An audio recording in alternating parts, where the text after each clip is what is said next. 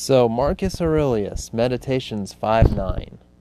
Don't return to philosophy as a taskmaster, but as patients seek out relief in a treatment of sore eyes, or a dressing for a burn, or from an ointment.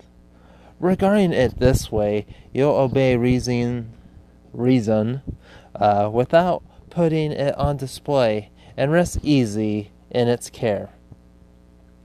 So, basically, as we mentioned yesterday, the busier we get, the more work and learn and read and further we may drift. So, like, we normally get in a rhythm, like I do this, A, B, C, D. Just, it's important to, like, take breaks.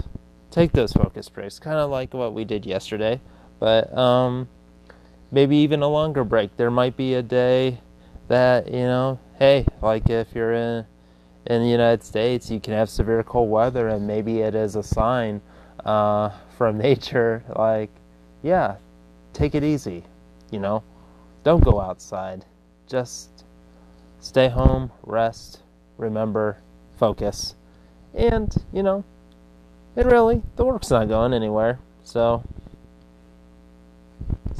there. See you next time.